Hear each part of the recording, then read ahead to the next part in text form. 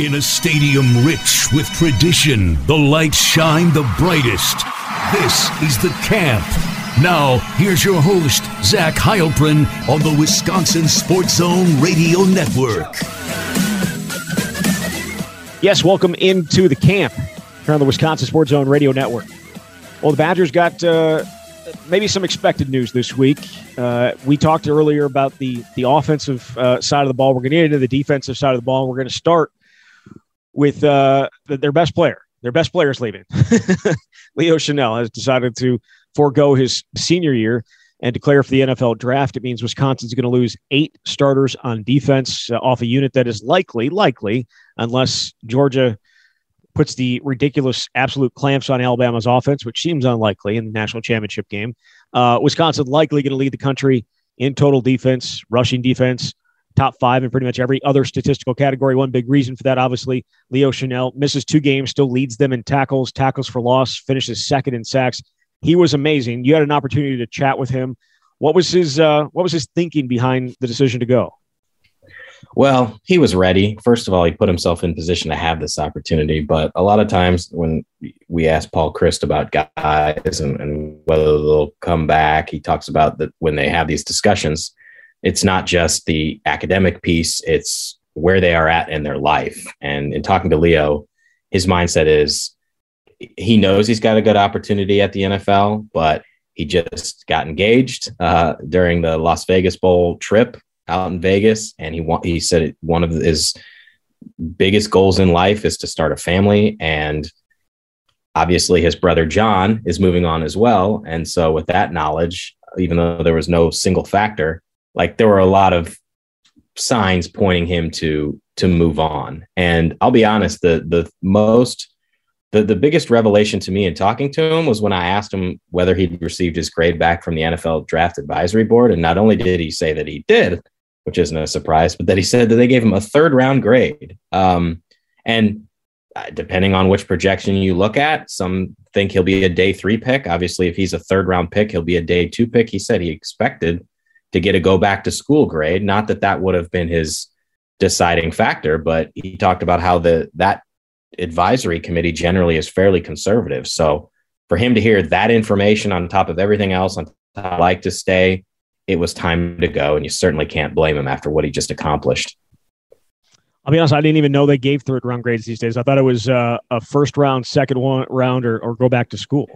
Well, 2nd and 3rd are both day 2 picks. It's my understanding like those are that's kind of the cutoff, and then it's go back to school. At least that's what he said. Okay. And maybe they've evolved a little bit over the years, but yeah, I was looking at it from last year from the NFL, one of the NFL.com, and it said athletes were given 1st or 2nd round evaluations, and then anything beyond that was go back to school. But if they change it and they gave him a 3rd round, then that'd be great. I mean, we've seen, like, I think we both think he's got the talent to be a 2nd day pick, right? Like at least I do. I think he's got the talent to be a second day pick, but where some of these places have him ranked are further down. And again, those are not the be all end all. And I certainly think that he's going to tear it up at the combine, specifically, in the lifting aspect of it. But like that, he's going to have a chance he's going to be able to show how athletic he is. And I think that's going to help him. But at least some of these, initial rankings don't necessarily have him being in that 2nd day range. Well, he's obviously a playmaker, and we've seen what Wisconsin linebackers do just if they get an opportunity in the NFL. But I think the biggest drawback, and he has acknowledged this too, he mentioned it back in Madison before we went out to Vegas, and he mentioned it with me as well, is just the pass coverage. We know what a great pass rusher he is. He's a strong tackler. He can wreak havoc in the backfield, but his coverage grade wasn't great. And he knows that, that's something that NFL teams are going to want him to be able to be well-rounded. But when I was talking to him, he was about to get on his flight to head out to Phoenix. He's going to train at Exos. He said that's where Jonathan Taylor and Quintez Cephas trained. And he obviously did his research on it and feels like it's a good place. But you're right about he is a weight room warrior. He's been that since high school. He's going to crush it. My last question for him was about the bench press reps, because he's sort of become legendary for the 225-pound reps. And I asked if he had a number in mind for what he thought he could hit at the combine. He said the season had gotten his numbers a little down, which is understandable because you're not really focused on the weight room. You're trying to dominate games, which he did. But he said his goal since his freshman year has been to hit 42 reps at the combine because 41 is the record for linebackers and 40 is his best. But that 40 was a while ago. So if he's got all this time starting now to build up, I'm imagine he's going to be a record setter. And I look forward to seeing what numbers he puts up. He was as dominant of an inside linebacker as they've had. They've had a lot of good ones. Where would you rank him among the guys that you've covered? And you obviously starting back in 2011, you've had. Jeez. I know it's tough. It's difficult. I'm gonna do a little in the industry thing here and let you think about it for a second as I lay out all the potential candidates. All right. Which I'm writing them down as we speak. Yeah, which include Mike Taylor and Chris Borland, and Jack Sitchie and TJ Edwards and Ryan Connolly and Derek Landish. We forget about Derek Landish. Him and Trotter had a pretty productive 2014 together. So there are a lot of different names you could throw in there. Jack Sanborn, like there are a number of different names. Chris Orr, you can throw in there that are go on down the line of inside linebackers. There's a lot of good ones. Yep. Leo's season may have been the best of any of them, but where would you put him? Where would you like as a player, not a season, but a player? I'm inclined to put Chris Borland at the top. I just think he did so many things well. Didn't he have the record for forced fumbles or something like that? Yes. Yeah. And of course his is, that was a long career, and he obviously played more games than Leo had an opportunity to play. So maybe that has something to do with it. But I just feel like what he did in college is tops for me among the linebacker group, inside linebacker group. And I know they were running the 4-3 back then, but after that, I think he got 1 year in the 3-4. Did he? Was that 2013? Yeah. Yeah. Okay. So he's number one for me. After that, I think Leo is in that conversation, and you could probably pick a couple of different guys. Chris Orr's last year was pretty amazing. He also had Zach Bond there wreaking havoc. To get 10 plus sacks is pretty good, but Leo's tackle total, and can you imagine if he had played the full season, he would have gotten 140 tackles this year. Right. But TJ Edwards was a first team All-American in his junior year. Yeah, that's what I was about to say. I think his all-around game, because he was good in coverage too. Right. He didn't struggle. He didn't have a huge amount of struggles in the passing game. He was good. He picked off a bunch of passes. Like TJ Edwards all-around game, I think Leo's definitely a better pass rusher than TJ Edwards was. But I don't know. I'd probably go Borland, Edwards, and then Chanel. Okay, that's fair. And then I think that's that, and it's all really close. I think Borland's at the top, but I think it's all really close in terms of the talent that they had. Now, Chris, had he not retired, when he did, I think he would have been a multi-time Pro Bowler. Now he was not taken until I think third round. I think Desmond Southward got taken ahead of him. Yeah, he made himself some money at the Pro Day. Yeah. So, but I think if Borland had not retired, he would have been a multi-time Pro Bowler, and he may be looked at even differently. But I think he is one of, if not the best linebackers at Wisconsin in general. So I think he gets the nod here. But here, there is not a wrong choice here. I think maybe a healthy Jack Sitchie is probably higher up on that list. The way that he was playing in 2016 before that injury at Iowa was off the charts. And then same thing, gets his senior season wiped out by that injury as well. So, or, by another injury. So I think Jack would have been up there too. But Leo he more than capitalized on everything that more than capitalized on his ability. I'll say that. And certainly will go down as one of the better linebackers that has played here. This is it's a tough conversation, and it makes you realize how ridiculously good Wisconsin's linebackers have been. And we're not even talking about the outside linebackers, because we haven't said much about Mike Taylor. And I don't want to forget him, because if you look at his last two seasons, in 2011, he had 150 tackles. In 2012, he had 123 tackles with 15 tackles for loss, 377 career tackles. Pretty damn productive. And sometimes it's tough to separate out NFL and college. And obviously, Mike wasn't one of those guys who did much in the NFL, and Chris could have done more. Most of these guys really didn't, but just strictly from college, I mean, I don't want to forget about Taylor because I feel like he is every bit as good as some of these other guys. Oh, he definitely was, and he has some great stories about his injuries too. He's a character. I'll say that. Like he did not. We had him on the Wisconsin Football Roundtable a couple years ago, and he did not mince words. Like he would tell you absolutely everything that you wanted to know about certain things that were happening. Yeah, so he's interesting guy, very good player. Him and Chris Borland together, one of the better combos, and obviously that was, not the 3-4, so they weren't. Right. It wasn't necessarily like inside linebackers, outside linebackers type of thing, but both of those guys really, really, really good. So we'll see where Leo lands. It's an interesting thing because I think he could move outside. I think he could be like an outside. Like if you don't want to worry about pass coverage and you're not going to put him in pass coverage a ton, you could move him outside, or he's a first and second down guy. Like I don't think there's a 3-down inside linebacker at this point. Maybe that changes as he gets gets more time with it. But I don't think he's a 3-down linebacker at this point if he's going to be inside. If he's going to be outside, I think he could play all three and get after the pass. Certainly get after the passer. If you're going to you just wouldn't drop him in coverage a ton. But we'll see. There's guys that play in that 3-4 that rarely ever drop, and so I don't think it's going to be a huge issue if they wanted to move him outside. He's certainly physically gifted enough to play outside and big enough to play outside for sure. Yeah, I'll be interested to see how the next 6-8 weeks go, and obviously we'll have an opportunity to see these guys who left back at Pro Day and get a sense of what conversations they've had with teams. So maybe then we'll learn a little bit more about how these NFL teams view him in the pros. Yeah, definitely. You mentioned John Chenal as well. He has decided not to come back for what would have been a 5th year. He's moving on. That fullback position, a little bare right now. We kind of talked about it on in the show prior to this. Riley Nowakowski, perhaps Jackson Aker. Maybe they move somebody else over there. But it's a little bit bare right now. Usually you just have like next guy in type of thing at fullback, or it seems like it's been that way since I've started, since I've been covering the team. It just feels like you just next guy in. And right now you don't necessarily know who that next guy in is going to be.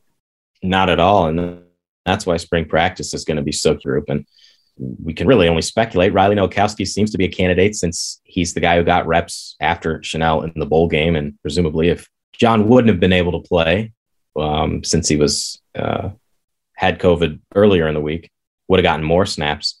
And I think, last time we had the show, I think we had mentioned maybe TJ Bollers was dressed as a tight end, but I'm pretty sure he was a fullback. I'm pretty sure he was the third fullback and would have been the second if Chenal wasn't there. So I don't know what that means for his future. Maybe it was just an emergency situation. But Aker, you would expect to be evaluated at fullback and running back, depending on where things stand at running back. And those are the guys right now, because Cam Large still coming back from injury. Marty Stry, who took some fullback reps, was hurt during the year. They've got a number of options, just none of them proven at all. Yeah, for sure. All right, let's get into the defense. I said earlier in the show, 8 starters are gone off a defense that is likely to be the top-ranked unit in the country. They are young across the board, except for the defensive line. So let's start with the defensive line, where they get Keanu Benton back, which was big, and they get Isaiah Mullins back. So those are the 2 starters back. Who's your third guy in? For me, it's Rodas Johnson, but I think you could also say James Thompson Jr. Yeah, exactly. I put Rodas Johnson there. He played more snaps this season than Thompson Jr. When I talked to Keanu before the bowl game and asked him which guy had stood out most to him, he said it was Thompson Jr. He said, I don't know what he's been drinking during bowl prep, but he's been flying around and making a bunch of plays. To me, it is between those two. And I think whoever's not a starter is going to get a ton of reps. But I put Johnson there. And after that, a lot of guys who you haven't seen much of. My 2 deep was, at least at defensive end, Mullins and Rodas Johnson, and then James Thompson Jr. And to me, that 4th guy, I put Isaac Townsend, a guy who's been around, spent 2 seasons at Oregon, didn't play much, 13 snaps this season. But among the returning guys, there aren't very many that played snaps this past season. It's Johnson, Thompson, Townsend at the defensive end spots. Yeah, no, I had Townsend as well. You could also, there is going to be potentially some other guys, whether it's K. McDonald or Mike Jarvis, Tommy Brunner is another guy that the Kalaji mentioned when we talked to him. I think he was just trying to get everybody's name in there. So he did that. Yeah. I mean, and then obviously the big question is obviously with Bryson Williams moving on, who's that potential guy that can fill in for Keanu like they did with Bryson this year? And I think the first candidate would be Gio Paez. But then after that, I kind of think Curtis Neal, maybe the true freshman coming in. Obviously, he didn't play this year because he tore his ACL, so that might be a little bit something that obviously he has to overcome. But I kind of feel like that may be the otother guy. I think the three that you mentioned are the three that it will be. Benton clearly the starter, and I asked him about who else he envisioned at nose guard, and he talked about Gio, and he said that Gio is an awesome player when he lets it loose. But he said sometimes he fails to do that because he's thinking about what he needs to do. And Keanu really talked about being able to take him under his wing this offseason, get in the playbook with him, sit down with him, make sure he knows everything. And the last thing he said is because he's going to be right behind me. So I think Gio is your backup nose guard. And Neal is interesting. I just talked to his high school coach this week, and you're right. So about the injuries, Neal had an ACL injury. He suffered it during the spring season because his high school, they play a spring season and a fall season. So they played like 24 games. Neal didn't play his senior year. He's going to be one of those guys who's enrolling early. So he'll be able to get with the strength and conditioning staff, the medical personnel. And I think that'll help him a lot.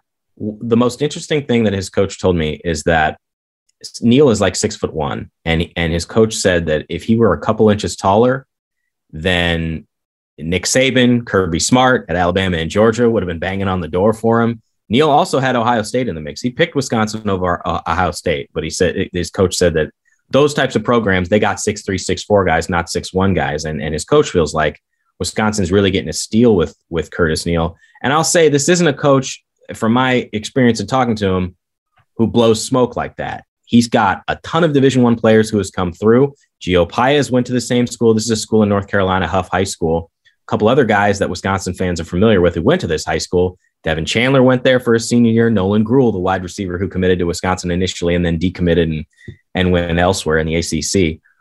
So I thought that was pretty high praise. Now, the big question that his coach had was, is he going to be ready this year? If he wasn't hurt, then I think he could push for snaps. But I think it's asking a lot for a true freshman to come in who's coming off an ACL injury to challenge for reps. I do think it does bode well for the future at the nose guard position after Keanu is gone, because I think Neal is a tremendous talent, and his coach said he's got the best motor that he's ever seen for that position. So very high praise.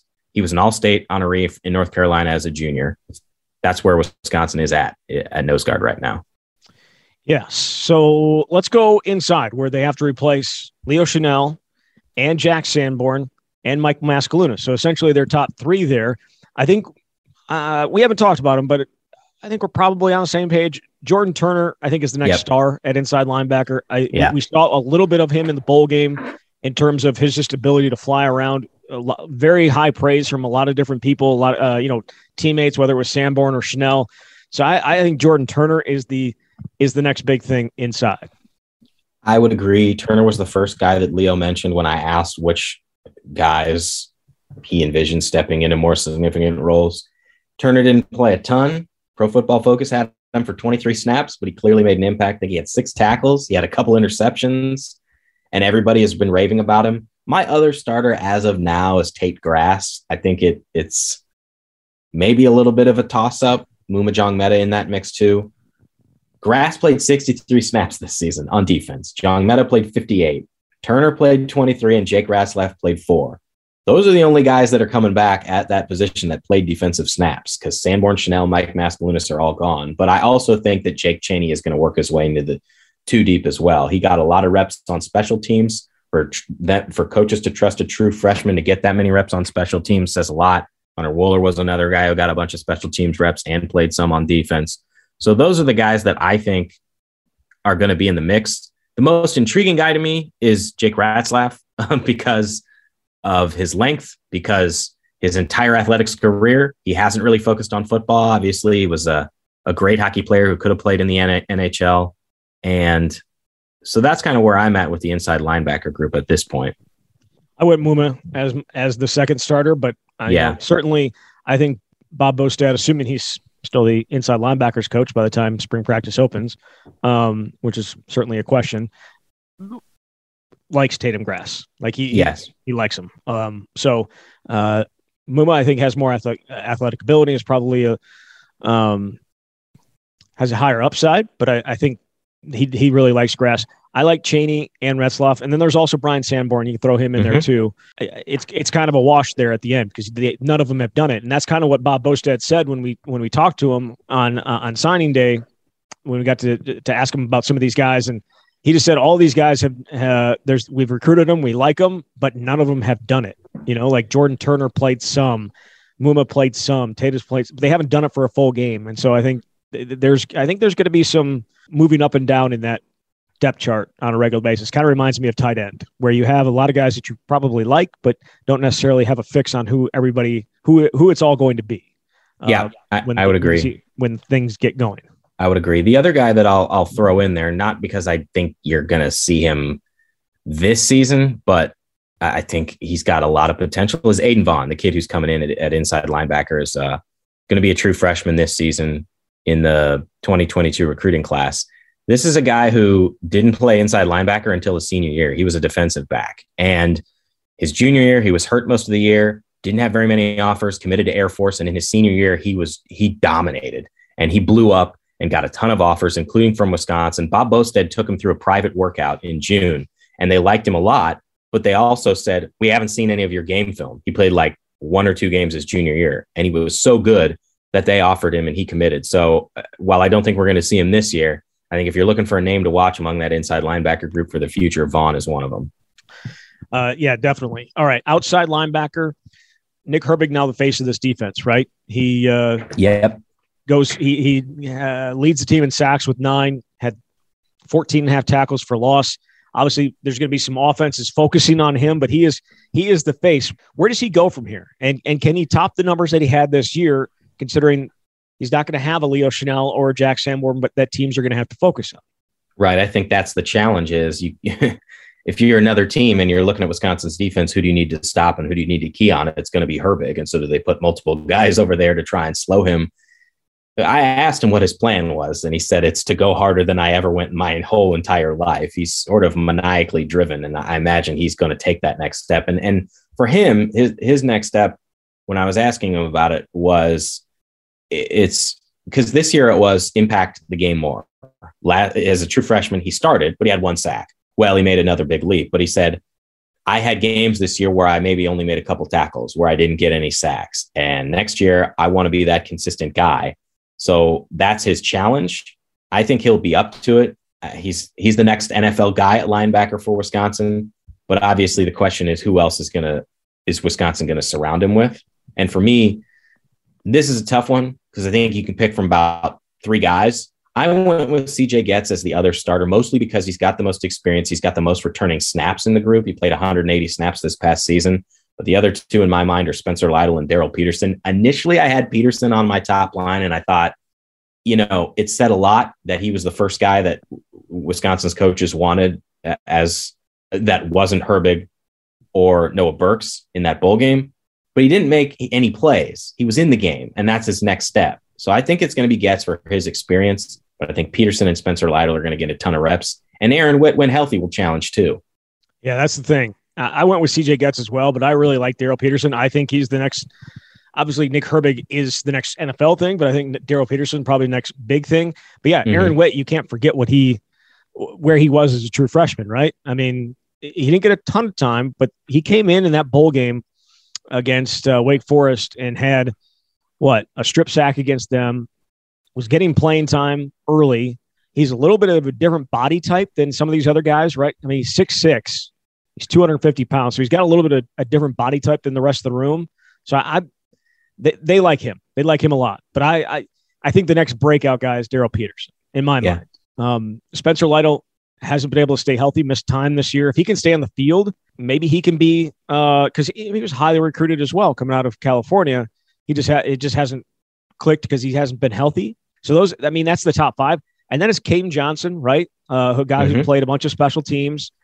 And we'll see where Bowlers is. Is he staying on offense? Is he staying at, what'd you say, tight end, fullback, tight end, whichever spot? I mean, you could do either. Yes.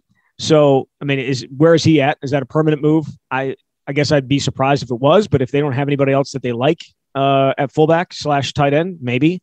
And then Ao Adebayogun is also still there. So, like, I think they have a number of different names, but among the guys that I think have a chance to play next year, Daryl Peterson is the one that I'm really excited to see, because you talk to the tackles, you talk to the guys that go up against him every day, and they cannot rave anymore about his strength and his ability to push the pocket. He's different. And he had 38 and a half sacks in his final 2 years in high school.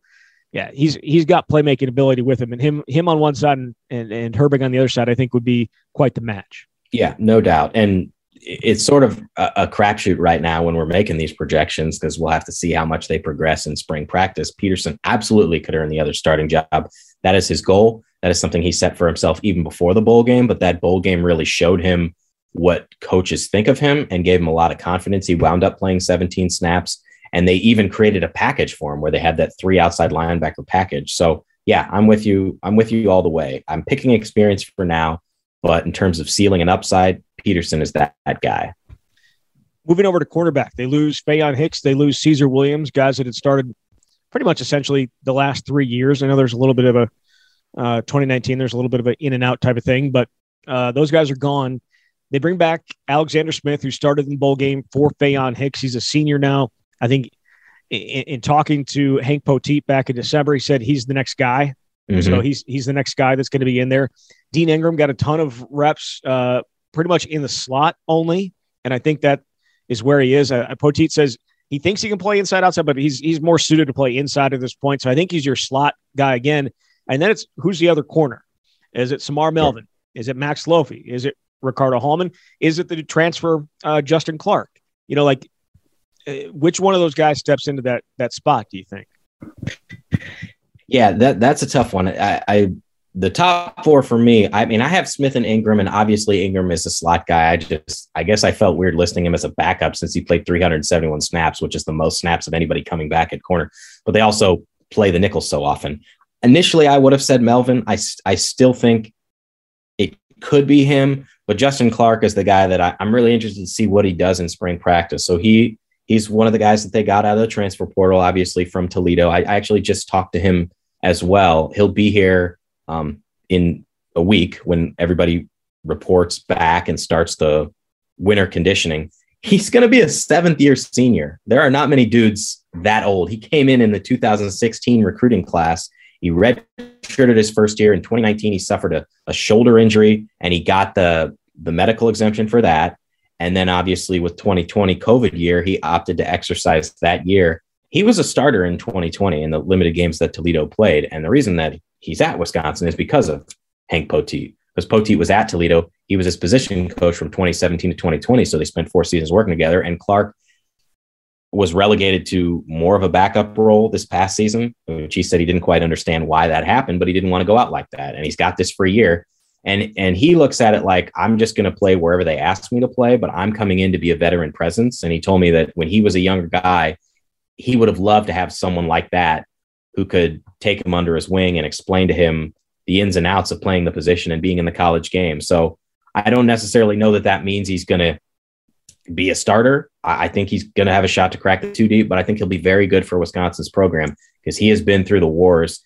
He's been through a lot, and he's played really good competition too. They played against Notre Dame this year, and he said that he felt like that was one of his better games. He had a couple tackles for loss in that game. So I'll put Melvin for now, but I think Clark could challenge. And they've got a lot of young talent. Ricardo Hallman, I think, is one of those young players to watch. And he's wearing number 2, which bodes well for his success as a cornerback at Wisconsin. I don't know if you knew this or not, Jesse, but Jamar Fletcher, Scott Starks, there's some other guys, but start with Fletcher. That's pretty good. Jay Valai. Like Tua used to be the number at Wisconsin. Like Jonathan Casillas wore it, Brian Calhoun wore it. Like they're number 2 used to be back in the day. Used to be the number, and obviously Wisconsin's all-time winningest quarterback, right? So he's got that going for him too. Yeah. I don't dispute any of that. All-time winningest quarterback. Joel Stave. Yes. When I look at this group, though, I really like Ricardo Hallman. In talking to, again, Poteet, he said he's got good feet, but it's with the problem with him and with all these guys is they need to prove that they can trust him. Like that's what, and he had talked to them just like minutes before he came down and talked to us for signing day, and he had been having a conversation with all these guys. Like, you need to prove that we can trust you. Like, you have to make it so that when we put you out there, we're not worried about you. And so I think that is a huge part of this offseason for them. And Ricardo said as much when I talked to him later in bull prep, is he knows like that it's about consistency and putting it together on a day-to-day basis. And if he does, okay. I still think Samar Melvin has a lot of upside. Like, he started 2 games his freshman year. That included the Big Ten title game. Injuries have limited him to 11 games these last 2 seasons. If he can stay healthy, and he's got a good chance to be their starter. Yeah, I think so too. I mean, it's easy to forget that he started against Minnesota in the regular season finale, and as you said, Ohio State in the Big Ten title game. Gave up one big play and then came back and really held his own. Those are the top candidates to me. I'll also mention the 2 freshmen that are coming in, because they're going to be early enrollees, so we'll have an opportunity, to at least see one of them in spring practice. Avion Jones and Corey Lyde. Lyde is coming off a season-ending injury. He got hurt in the first game of his senior year, so I think it'll be beneficial, much like Curtis Neal, for him to get here and get with the medical staff and try to get healthy. But Jones is somebody who I think is fairly intriguing, because both Hank Poteet and Jim Leonhard said the thing that they liked most about him is he could play anywhere. He could be a nickel guy. He could be on the outside. They could put him at safety. And that's something that Leonhard has really preached in recruiting and with his players, is that versatility. You really have to be versatile to be a defensive back in college football in general and in Wisconsin's program. So I'm interested to see what Jones can do when he comes in for spring practice. For sure. Let's get to the safeties. No Scott Nelson, no Colin Wilder, so they have some names to replace there. Luckily for them, they had a guy that played a ton of snaps this year already, in John Torchio, and he ended up tying for the lead on the team with interceptions. He had 3, which tied Colin Wilder. Actually had better stats than Colin Wilder almost across the board. More tackles for loss, more sacks, and obviously had the tie with 3 interceptions. So I think he's a good. The jewelry thief is a good fixture there. I think he's the guy there. Who the other starter is with him, I think, remains to be seen.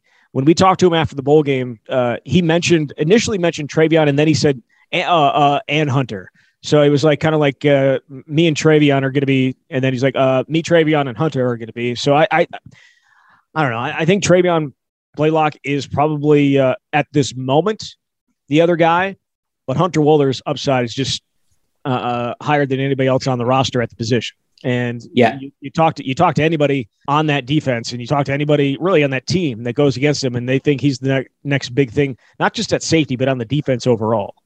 So when I was putting together my 2 deep, I did the same thing at safety as I did at outside linebacker. I had one name up there, and then I thought about it and was like, I don't like that. I think this is where it's going to wind up. Initially, I put Blaylock as the other guy.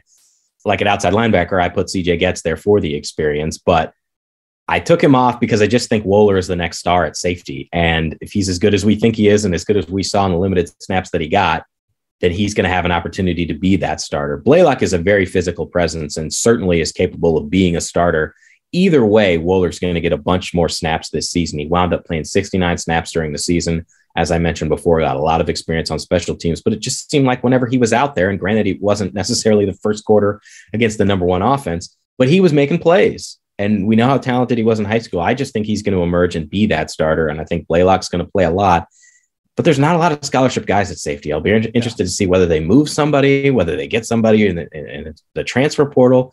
I have Preston Zachman right now as the other backup. I really feel like it's mostly going to be 3 guys that play safety. So I don't know how much Zachman's going to play. They moved him last year. I think he was a linebacker. They moved him to safety, and he flashed in the practices that we saw, but doesn't have any experience. And the only other scholarship guy is the incoming freshman, Austin Brown, who is very talented, very versatile. I think he's going to have an opportunity to work his way into the mix as well. But those are the scholarship safeties at this point.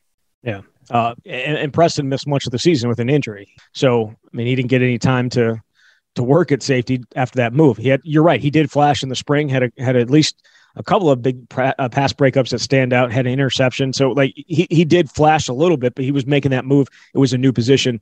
Do you think Austin, you mentioned Austin Brown, is he a guy that could potentially play his freshman year? Is he got, because we saw with Hunter Wohler, not a ton of time on defense, but played a ton of special teams because he's very athletic and was ready that way. Is that maybe what Austin Brown's kind of looking at too?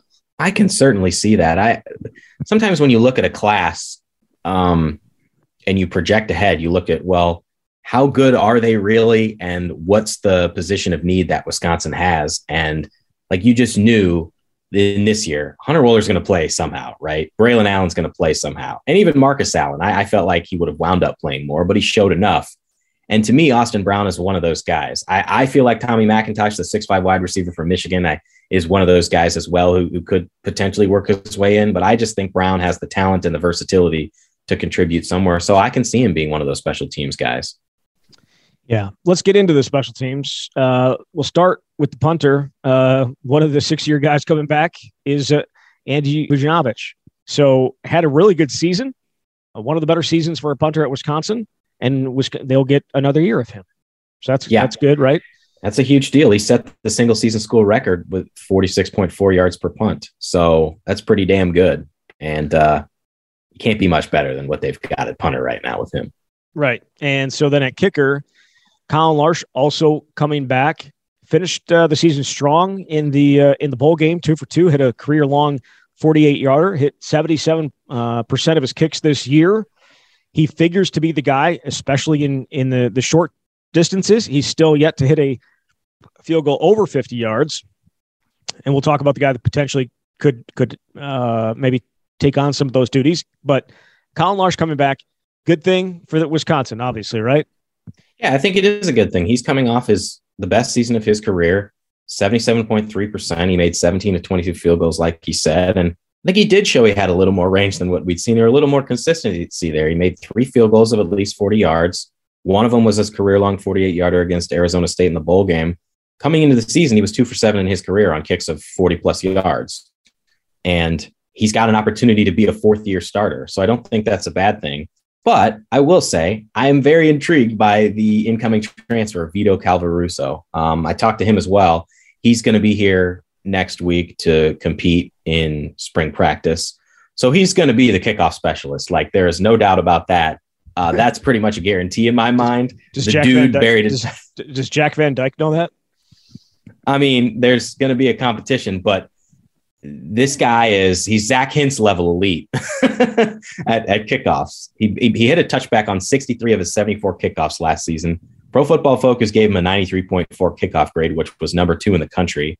Van Dyke was hurt last season, so I understand that probably contributed to it. And touchbacks isn't the end all be all. Sometimes they try to hit direct 19 of 43 kickoffs, and then Larsh handled some, and he had touchbacks on 3 of 27 kickoffs. But Calvaruso is expecting to have that role. That's the role that he had as a starter for 2 years at Arkansas. And I think it said a lot, by the way, that he came in as a walk-on at Arkansas. He won the starting kickoff job as a freshman, and then they gave him a scholarship in the middle of his sophomore year. And Wisconsin gave him a scholarship out of the transfer portal. There's not very many specialists that Wisconsin's willing to give a scholarship to. And Colin Larsh. Look at Colin Larsh. Colin Larsh, like waving his hand over here, like, yes. Hey, 17 to 22. Where's my scholarship?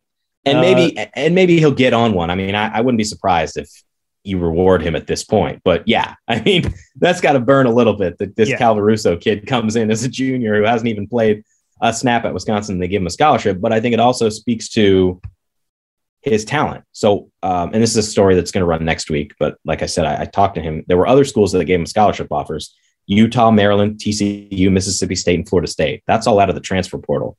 I think I'm most intrigued by his leg strength. Like you said, he was a backup kicker at Arkansas, so he didn't get in any games, but that's because the starter that they had was the number 1 kicker in his class from 24/7 Sports.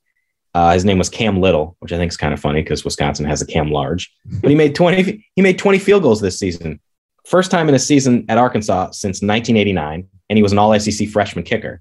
That's the reason Calvaruso entered the portal. He knew he was going to be the kickoff specialist, but he didn't just want to do that, and he knew he wasn't going to have that opportunity to be the place kicker at Arkansas. He believes that he's going to come in and it's going to be an open competition right away. He said he was the long range kicker, sort of like Hintz was for Wisconsin a couple of years ago, that if there was an attempt from 55 plus yards which never materialized, he would have been the guy. Now, I don't know if this is true, but I asked him what his range was, and I used his quote, but he said he hit a 64-yarder in team drills, like, live reps in front of the whole team. And he said that in practice, he hit a 73-yard field goal. So we'll see. But the dude has a serious leg strength, and I think he could be Wisconsin's kicker of the future. So, all right. So do you think he beats out Larsh, though, just in general? I don't know. I think Larsh wins the job this year.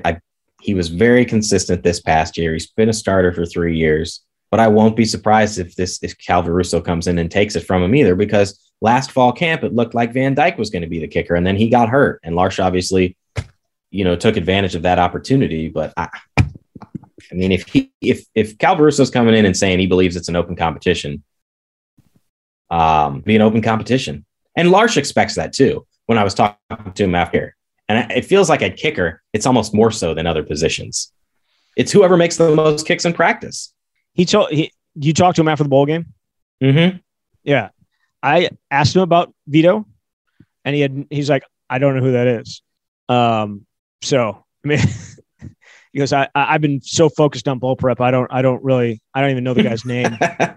And I'm like, okay, well, obviously you know something about him. So, but he was like, he said Jack Van Dyke, when healthy, is one of the best kickoff guys in the country, and he's going to show that next year. So, well, it's going to be a competition. Yes. I guess they're loading up on kickoff specialists. I don't know. I know fans would like them to load up on quarterbacks, but they got something going. They had kickoff. They're loaded up on kickoff specialists because they're going to score so often that they are going to wear out the leg of their kickoff guy. They need to have multiple kickoff guys because they're going to be scoring so much. I see where your head is at. Yep. Now I think it all makes sense now. I really do think it all makes sense. But yes. All right. So that was the defense and special teams. And that will conclude our look ahead at the. Do we want to do punt returner, kick returner? Sure. I love your enthusiasm. Jesse, who do you have as the number one punt returner for Wisconsin? I think it's Dean Ingram again. Okay, all right, same guy. Jesse, who do you got as the number one kick returner for Wisconsin? Stephon Bracey when healthy. All right, cool. All right, sweet. I just wanted to get it out there. It'd be unfair to the specialists for us just to do two and ignore that. By the way, long snapper. I was going to say Peter Bowden. There you go. Peter Bowden. There you go. A second year starter, Peter Bowden. Do you know who the backup and the backup to the backup is going to be? I put Duncan McKinley as the backup. He missed last season with an ACL injury, and Zach Zai, who came in and was the backup this year. Are we completely ignoring Grover Bortolotti? I mean, he might wind up as the backup running back. Who knows? This feels. I mean, I feel like you're just forgetting about this guy who proved that he could be the backup long snapper in place of those two injured guys, McKinley and Zai, and traveled. So I think I don't think we should just be ignoring what they got in Grover Bortolotti. Well, this is the hard-hitting analysis that everybody came for. We're diving deep into who the top four long snappers can be for Wisconsin. It's never important till it's important, Jesse. That's right. Never important till it's important. Yes. So, all right. So that is a look at the depth chart. Anything else you wanted to hit on before we say goodbye? I think we covered most of it. We're good for this week, but there's always new stuff developing. That's what's great about the football season, as I say. Yeah, we'll get into next week. Get into perhaps some.